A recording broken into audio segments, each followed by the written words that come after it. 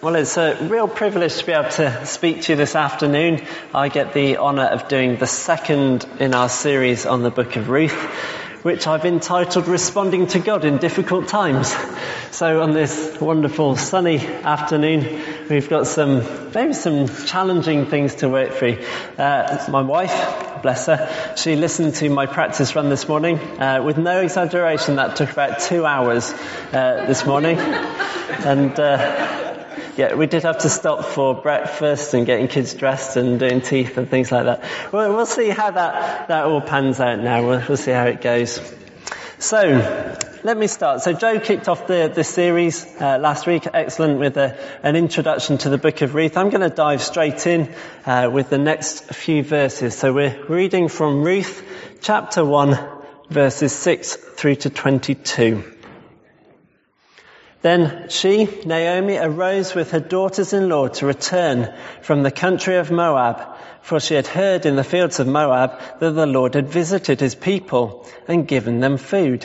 So she set out from the place where she was with her 2 daughters-in-law, and they went on the way to return to the land of Judah. But Naomi said to her 2 daughters-in-law, "Go, return each of you to her mother's house. May the Lord deal kindly with you as you have dealt with the dead and with me. The Lord grant that you may find rest, each of you in the house of her husband." Then she kissed them, and they lifted up their voices and wept. They said to her, "No, we will return with you to your people." But Naomi said, "Turn back, my daughters. Why will you go with me?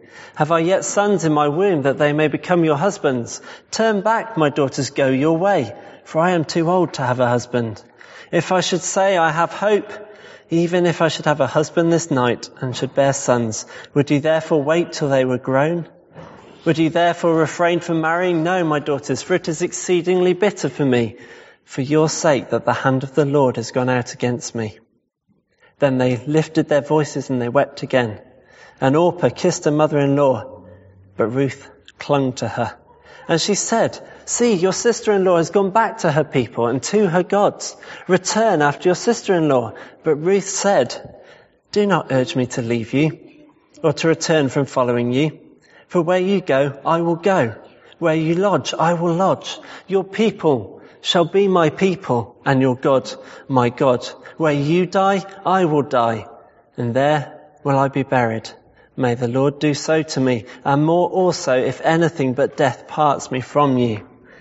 And when Naomi saw she was really determined to go with her, she said no more. So the 2 of them went on until they came to Bethlehem. And when they came to Bethlehem, the whole town was stirred because of them. And the woman said, "Is this Naomi?"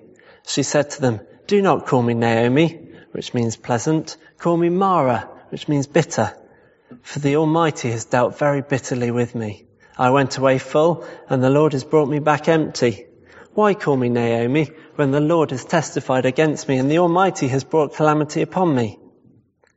So Naomi returned, and Ruth the Moabite, her daughter-in-law, with her, who returned from the country of Moab, and they came to Bethlehem at the beginning of barley harvest.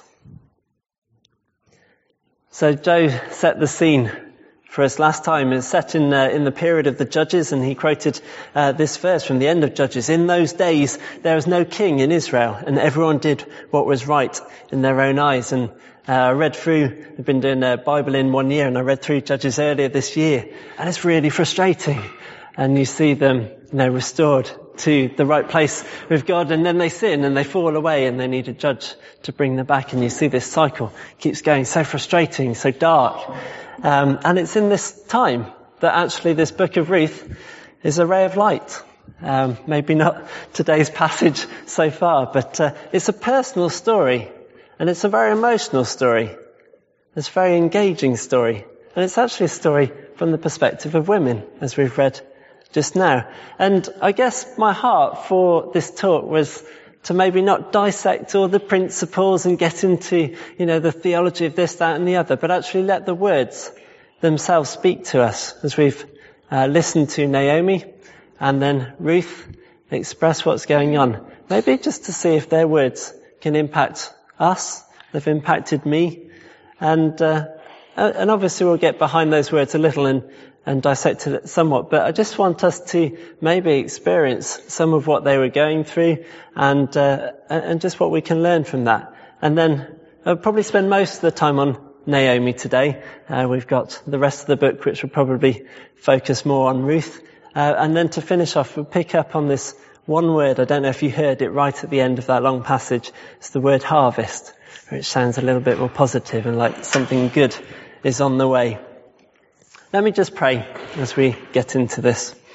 Lord, this is your word, and this is a very special book. We thank you for this. We thank you for maybe some of these passages that talk about darker times. But Lord, let us hear from you now. Let us listen to Naomi. Let us listen to Ruth. Let us be challenged. Let us engage with the emotion there. Let us see things in new ways. Why? Because of the beauty of the stories that you've put in your word. And I pray that you will change each of our hearts as we listen to these two women in particular. Amen. So, let's start with Naomi. You carry on to the next. Yeah, good. So, just want to go through, let's just remind you of some of her words, and then just remind you of some of the situations she's in, and look at how she's responding to them as the plan. So, a few paragraphs of Naomi's are listed out. Let me just go and read through them. I think you kind of get some of the impact if I just read them one after the other. First, from verse 8, Naomi said, "Go, return, each of you, to her mother's house. May the Lord deal kindly with you, as you have dealt with the dead and with me. The Lord grant that you may find rest, each of you in the house of her husband." And then, almost as kind of a journey of increasing despair, if I'm honest, onto verse 11 to 13. "Turn back, my daughters, why will you go with me? Have I yet sons in my womb, that they may become your husbands? Turn back, my daughters, go your way, for I am too old to have a husband.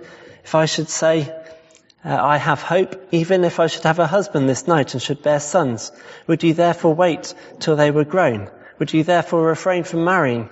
No, my daughters, it is exceedingly bitter to me for your sake that the hand of the Lord has gone out against me." This is quite an unusual picture, actually. I'll just pause on that. It's a reference to the Levirate marriage. And it's a type of marriage in which the brother of a deceased man is obliged to marry his brother's widow. And the widow is obliged to marry her deceased husband's brother. And in this passage here, it's serving a dual purpose, actually. It's underlining, actually, quite how dire Naomi's situation is, that she is painting almost this farcical picture. Look, I've got no one else to give you. Why would you hang around with me? There's no hope here. So we're underlining a hopelessness of a situation. And yet its secondary purpose is almost an allusion to what's going to come later in the book as well, when this levirate marriage principle of a redeemer will come into play as well. But at this point, we're picking up, again, more bitterness, some of the desperation. She's used the word husband a number of times there as well, just emphasizing really quite a heavy loss. And then comes to the third little discourse that I'd like to read from verse 20 to 21, when she returns back to Bethlehem. And she says, "Do not call me Naomi," that means pleasant, "but rather call me Mara," which means bitter, "for the Almighty has dealt very bitterly with me. I went away full, and the Lord has brought me back empty. Why call me Naomi, when the Lord has testified against me, and the Almighty has brought calamity upon me?" So again, we see really hitting rock bottom at that point. She has nothing left. And again, bitterness is in there. And just through those words that I've just read, or those three little passages, you see also interestingly the word Lord or Almighty in there. And actually how she's attributing a lot of these difficulties to God as well. And that's quite maybe hard for us to take. So those are the words. And what does that make you feel? Where are we at the beginning of this story when we engage with Naomi and her journey at this point?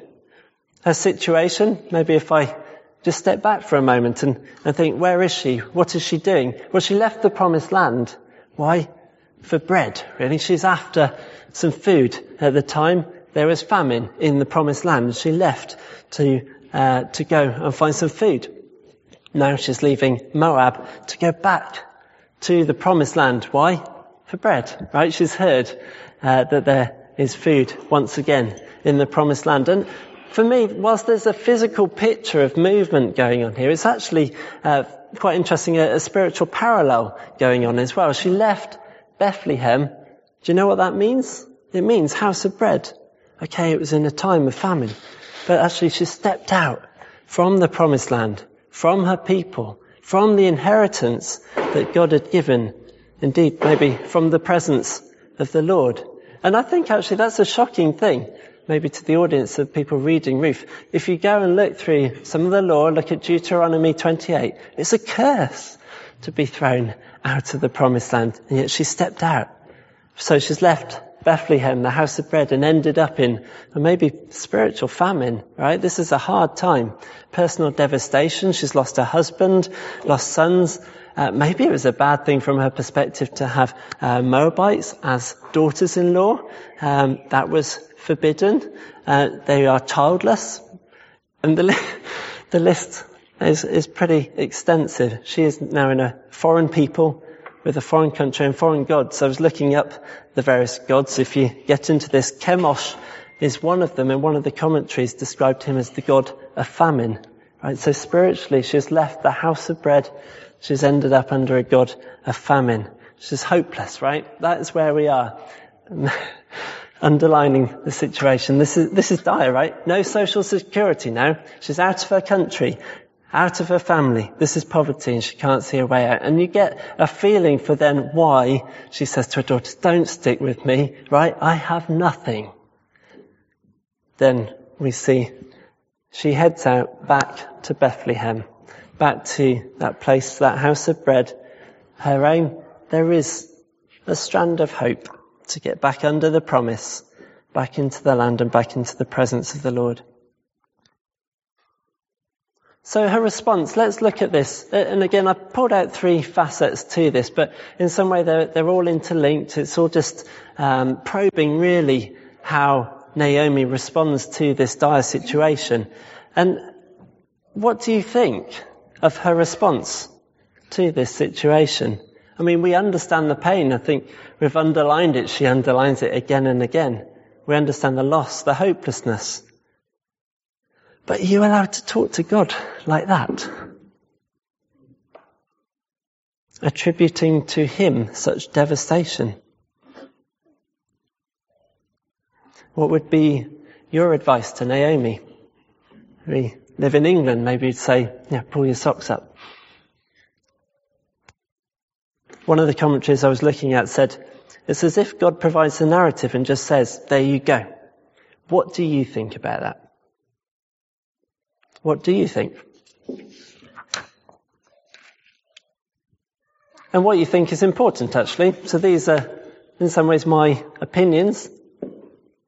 The book of Ruth just throws it out there. And we go and see what we can do with it. So I got some ideas on it, and these are my thoughts. The first is, I think she's authentic.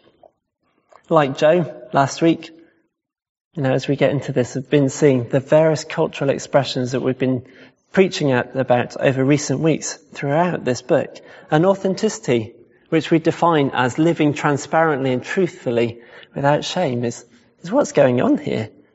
She's going through the darkest of times, and she pours it out. And you know what? That's okay. What she says is not necessarily correct. She says she comes back empty. Well, she comes back with Ruth. She's not technically empty. That's what it feels like. She pours it out. And you know what? That's okay. Maybe she's not right to express these things to God. You know what I'm going to say? I think it's okay. You know what? You read through the book of Ruth, Judges was the previous one, but there is no judging going on here. She pours this out, and it's not like God has thought, you know what, I've got all these great stories going on around the world, and I accidentally let this negative bit into my book. It doesn't go like that. God puts this stuff in, and it's great, right? There is no judging going on about Naomi's pouring out of her heart. She's not told off. She is not told to shut up. She's not certainly told to pull her socks up. How about you? And that's the challenge, isn't it? You know, are you struggling? Are you hopeless? I just want to encourage you, it's okay to pour it out before God. Are you weak in your faith? Are you even blaming God? It is okay to bring it to Him. He is big enough. He does not need defending.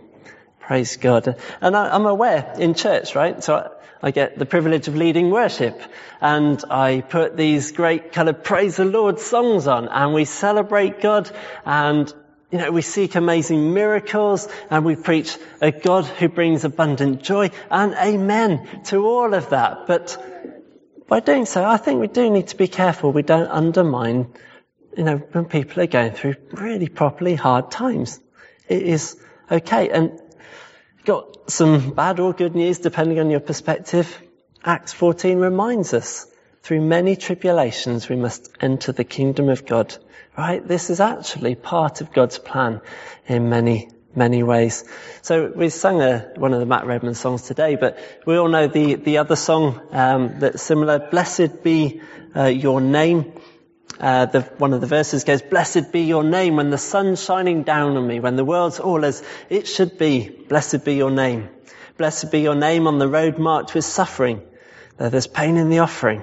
Blessed be your name. And Mr. Redman, he wrote, it struck me how little a vocabulary we have in Christian worship music to respond appropriately in dark times of life. We all face seasons of pain and unease. And in those times we need to find our voice before God. That's what Naomi is doing. The church, and indeed the world, needs songs of lamentation. You know, I think we probably can learn something from that. Certainly me personally. And we know the various psalms that talk about the hard times. And indeed the song, Blessed be your name, is from Job 1 itself, straight from the scripture. The Lord gave, the Lord has taken away. May the name of the Lord be praised. So before we move on to anything else, I just think the outpouring that Naomi demonstrates for us is one of authenticity. And I just think the Bible says it's just okay. It's okay to bring it to God as you are in those hard times. And in that, there is a release. There is no shame. There is no judgment. And of course, pouring it out, maybe do it sensitively in the appropriate place, but it's okay to pour it out. It is good. It is healthy. So that's the first perspective on that. Naomi is very authentic. Secondly, she gives it all to God. I mentioned that I've been enjoying the Bible in 1 year, mainly because Nicky Gumbel puts great little anecdotes at the top of that, and Paul enjoys it as well. And one of these little stories was really quite interesting, quite challenging. He says, in 1947, a young New Yorker named Glenn Chambers had a lifelong dream to work for God in Ecuador. At the airport on the day of departure, he wanted to send a note to his mother, but he didn't have time to buy a card, and he noticed a piece of paper on the terminal floor and picked it up. It turned out to be an advertisement with "Y" spread across it, and he scribbled his note around the word "Y" and put it in the postbox. That night, his aeroplane exploded into 14,000-foot Colombian peak El Tablazo. When his mother received the note after the news of his death, the question burned up at her from the page, why? And again, one of the things we've been doing in our life group is Alpha with some people, and this question, why suffering, is one that does come up an awful lot. Well, it comes up every single time, and many times it comes up many weeks of an Alpha course. How can your God be both good and all-powerful? And we're always just looking for some excuse, some reason to blame, whether it's nature, to blame mistakes of others, to blame maybe your own mistakes. Why? Naomi's responses, they're shocking, right? Let me find them. Verse 13. The Lord's hand has turned against me. Verse 20. The Almighty has dealt very bitterly with me. Verse 21. The Lord has afflicted me. These are expressions I don't think we're used to hearing, are we? I was trying to work out whether I find these phrases comforting or disturbing. What do you think? What do you think? What do we think about Naomi's theology here? John Piper, a favourite of mine, he'll probably be quoted in every single sermon I ever preach. He's written a beautiful little book called A Sweet and Bitter Providence. And he says on this, I would take Naomi's theology any day over the sentimental views of God that permeate so many churches today. Endless excuses are made for God's sovereignty, but Naomi is unshaken and sure about three things. God exists, God is sovereign, and God has afflicted her. Now, what's the point there, right? These are still expressions of faith, right? In attributing these hardships to God, what's she doing? She's continuing to place herself in the hands of God. Listen to the Lord's hand has turned against me. But you know what? I'm holding on to it. There's bad stuff at the moment, but I'm looking to Him, right? I'm not at the mercy of any whim of society, of global events or anything. I'm holding on to the hand of God, right? So I always think with suffering, and this always comes up with Alpha, the theology of suffering is hard, right, in theory. But it's when you get into practice, it's when it happens for real. That's when it gets proven. Why? Because you can hold on to the hand of God, right? And He won't let go. Where's the best place to go in those times? You will find out by holding on to Him, by just attributing it to Him, right? You're still in control. You're still in charge here. God is in control, and in those hands she will find her answers. What do you think? I think that's pretty cool. The third facet of this is Naomi, having done an authentic expression, having given it all to God, she puts herself in the right place as well. In the midst of this hopelessness, she does one thing. What does she do? She moves back to Bethlehem, back to the house of bread. I like bread. This is the promised land to the chosen people. Of course, there would be mixed motives in this, right? She's looking for security. She's looking for provision. But this isn't an easy decision. They'd be potentially shameful to go back. It'd be embarrassing. This is courageous. So in the midst of bitterness to God, that is where she goes. Did you hear that? In the midst of bitterness that she is attributing to God, that is where she goes. She goes back to God, back to the promised land, back to the people, back to the presence of God. And I think that's amazing. I've got a personal example, and I'm standing here, I'm thinking, my dark times really do not compare to those of Naomi's, and those are the lowest of the low, right? But I have known dark times. And the example I'm thinking about is sadly in the context of a previous church as well. And this is tricky to share because I don't really want to share all the details, but I thought it was important because it's gutting, but churches are often a source for contention, for challenge for Christians. And went through a difficult time. And it was a time where actually my identity was undermined.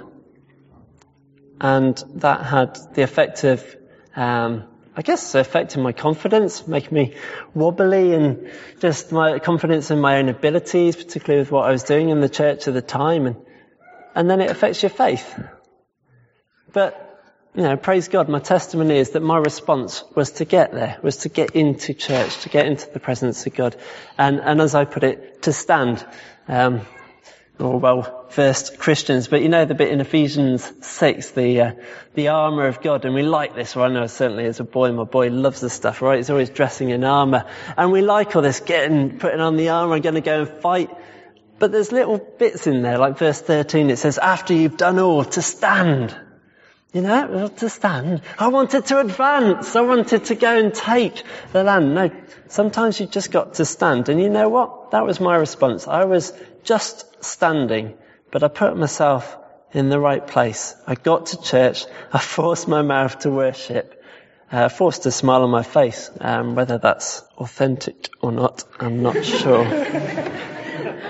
But why? Great. But why? Well, because the promise, the hope, it's found there. Alright, the challenges sometimes feel like they're coming from God.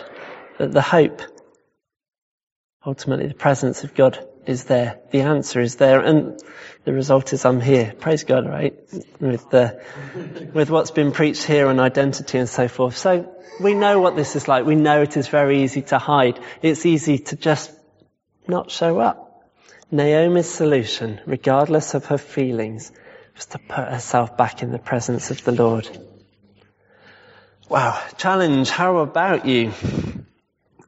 Where do you go when you have a tough time?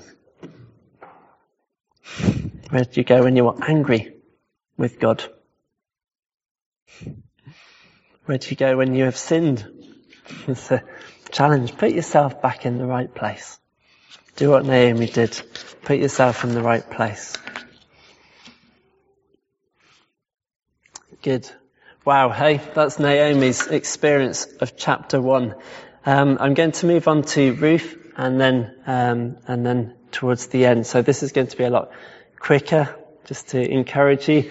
But you know what? I'm really glad that chapter 1 didn't stop there. So let me just remind you of some of the words that Ruth says. I'm reading from verses 16 and 17 now. Ruth said to Naomi, do not urge me to leave you or return from following you. For where you go, I will go. Where you lodge, I will lodge. Your people shall be my people and your God my God. Where you die, I will die, and there will I be buried. May the Lord do so to me and more also, if anything but death parts me from you. And I just find it's extraordinary, right? It's an extraordinary example of passion. It's another one of those words of ours, cultural expressions. But if you're looking for an example of passion, here you go. We define passion as pursuing God and his kingdom wholeheartedly, without inhibition. And this is Ruth, right? Just giving everything. Her situation was very similar to Naomi's. Similar dire straits, but in some ways it's the inverse. It's the other way around. She, in her dire situation, is with her family, with her country, with her gods, and she chooses to leave it all behind. If her predicament was dire before, you know what? It actually gets a lot harder by her going to Bethlehem.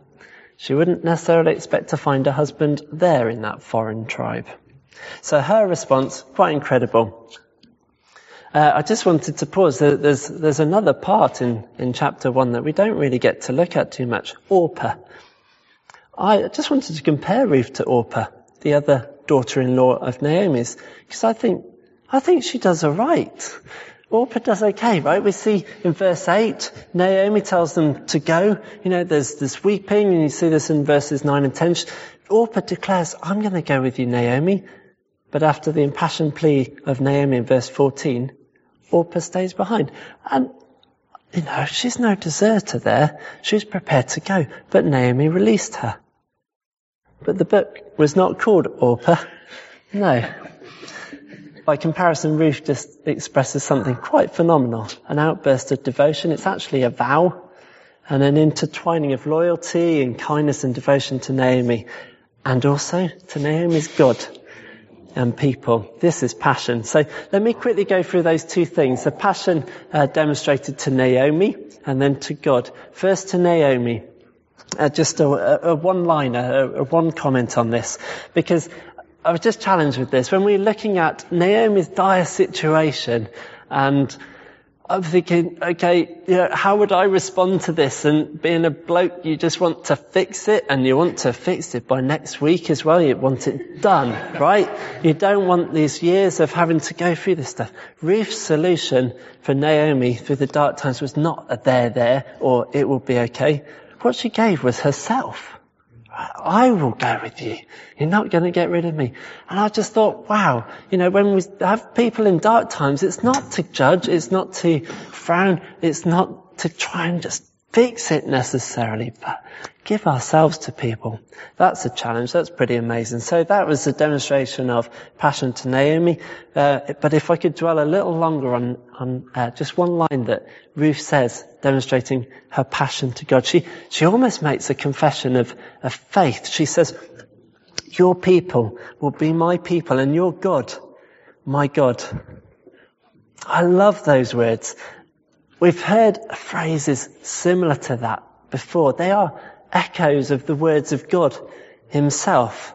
I will be your God, and you will be my people. There's no coincidence, right, that the writers do it like this. There's an echo in there that makes us think, hang on, there's something a bit bigger going on here. From the beginning of the Bible right through to the end, well, it's from Exodus through to Revelation, you see this phrase, I will be your God and you will be my people. This is God's desire to bind himself into human history and to be identified with people. Hey, we're here today because of that. And these words of Ruth echo God's timeless desire. And as I say, they hint at something really rather special is going on in this book of Ruth. We are in what I hope I underlined, the darkest of times for these women. Something very special is going on here. What has Ruth seen? We just talked about Naomi's expression.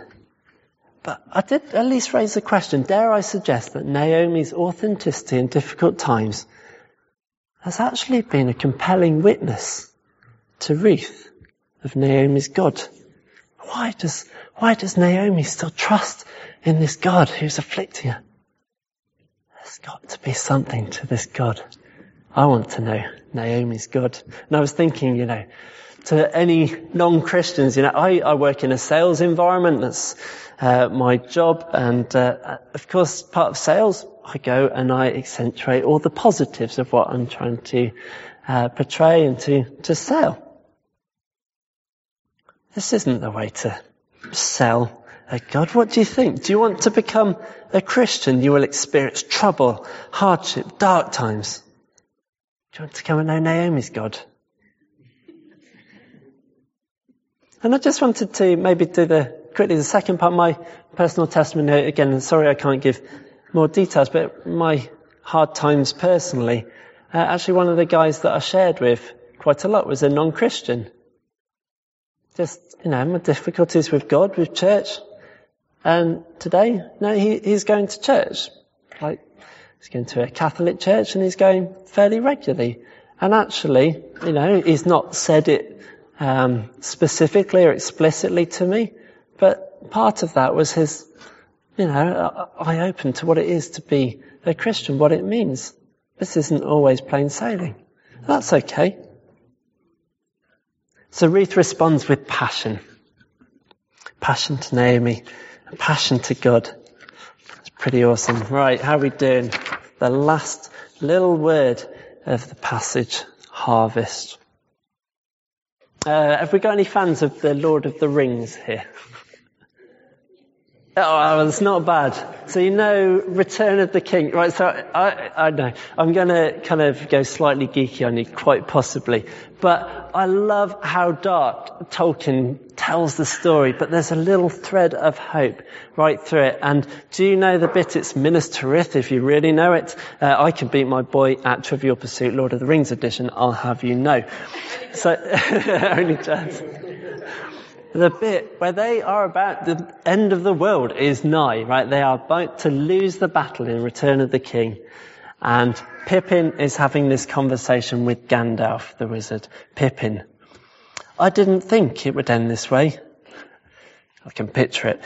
Gandalf, end? No, the journey doesn't end here. Death is just another path, one we must all take.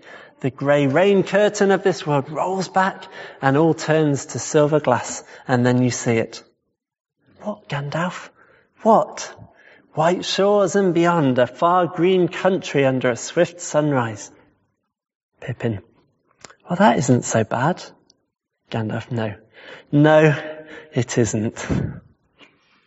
I was kind of slightly tangential, to be honest, but I am really glad after going through this chapter, which is really challenging, it finishes with this word harvest.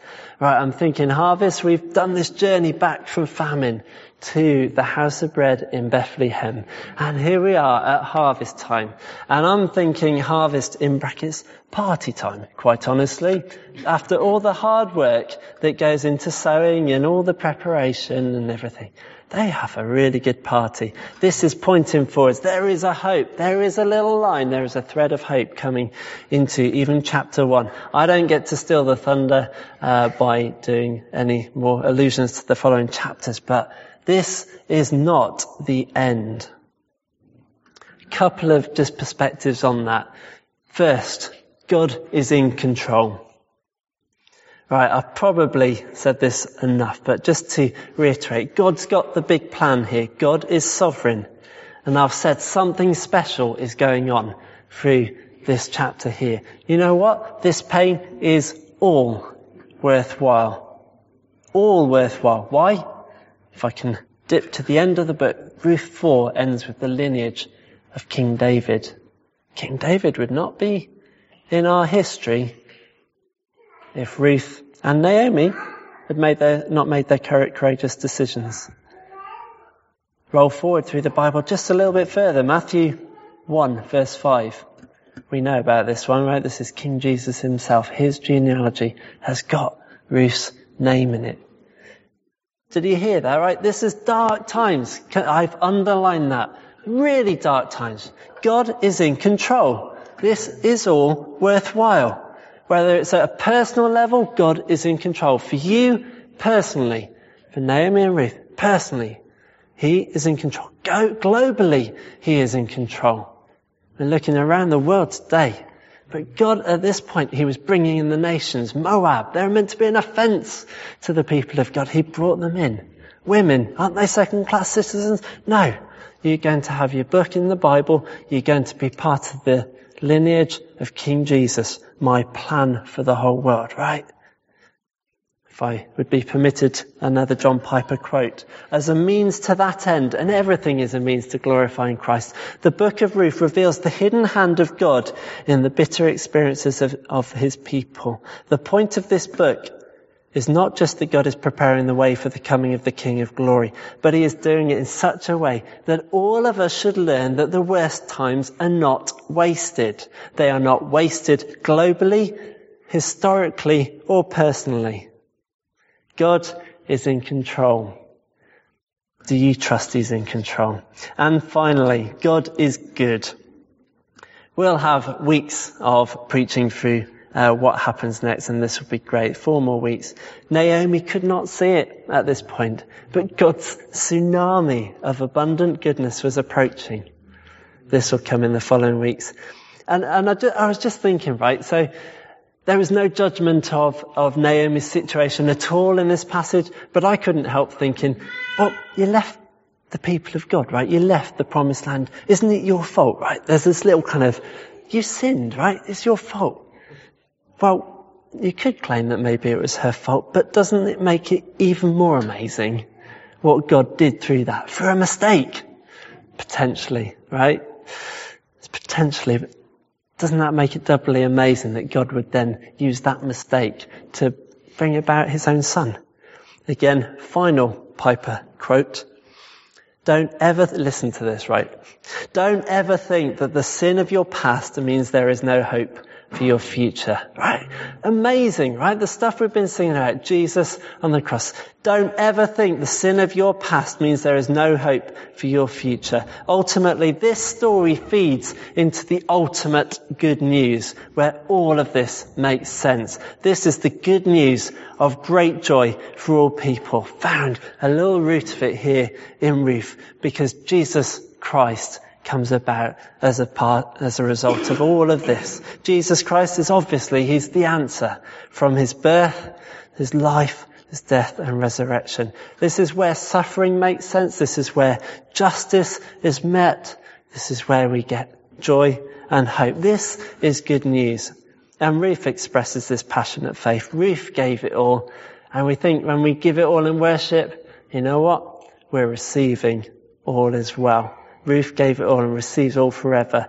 The missionary Jim Elliot, he says, he is no fool who gives what he cannot keep to gain what he cannot lose. So God is good. So you give him all. So maybe if there's any non-Christians, does that sound a bit better than the half of the story we talked about earlier? There we go. So we summarise. This is all about responding to God in difficult times. I think these two women are amazing. Their expressions are incredible examples. But also, as we get a little bit deeper, we realise that God is a silent role in this chapter as well. He's busy working. So I'll let other sermons can maybe dissect some of the theology in a different or better way, but let the words of these amazing ladies impact us, impact you. They impacted me, certainly. Their words are both, I think, releasing and inspiring. Releasing, the expression of authenticity on the part of Naomi, but inspiring when you see the example of passion on the part of Ruth. Shall we just pray? Dear Lord Jesus, you take us through some times that we don't expect when we say we're going to follow you. And we've looked at some amazing passages today. We've looked at this incredible woman, Naomi, who still just looks to you in the midst of darkness. And I just want to pray that each of us would just have that seed planted in our soul. It may not be today. It may not be next year, but in all likelihood, we'll have to go through dark times. It's part of your journey. And I pray these lessons of Naomi will allow us to be ourselves, to be released. We wouldn't be judged. We wouldn't be ashamed in those circumstances. But we would be strong. We would know our God. We would know our God is in control. We would know our God is good. And we would know to put ourselves in the right place again and again. I pray certainly for anyone today that are in those dark times. These are the hardest times to hear these words. And I pray your grace would be amazing. I pray your goodness, and I pray your sovereignty would be tangible, would be very, very present hope to people in that place at this time. We look to you finally, Lord, and just say, we are so grateful that we are your children, as we worshipped earlier. We thank you that we are just beneficiaries of your overflow of goodness. Yeah, we just want to know you more and more and just drink of your goodness more and more. Thank you, Lord. Amen.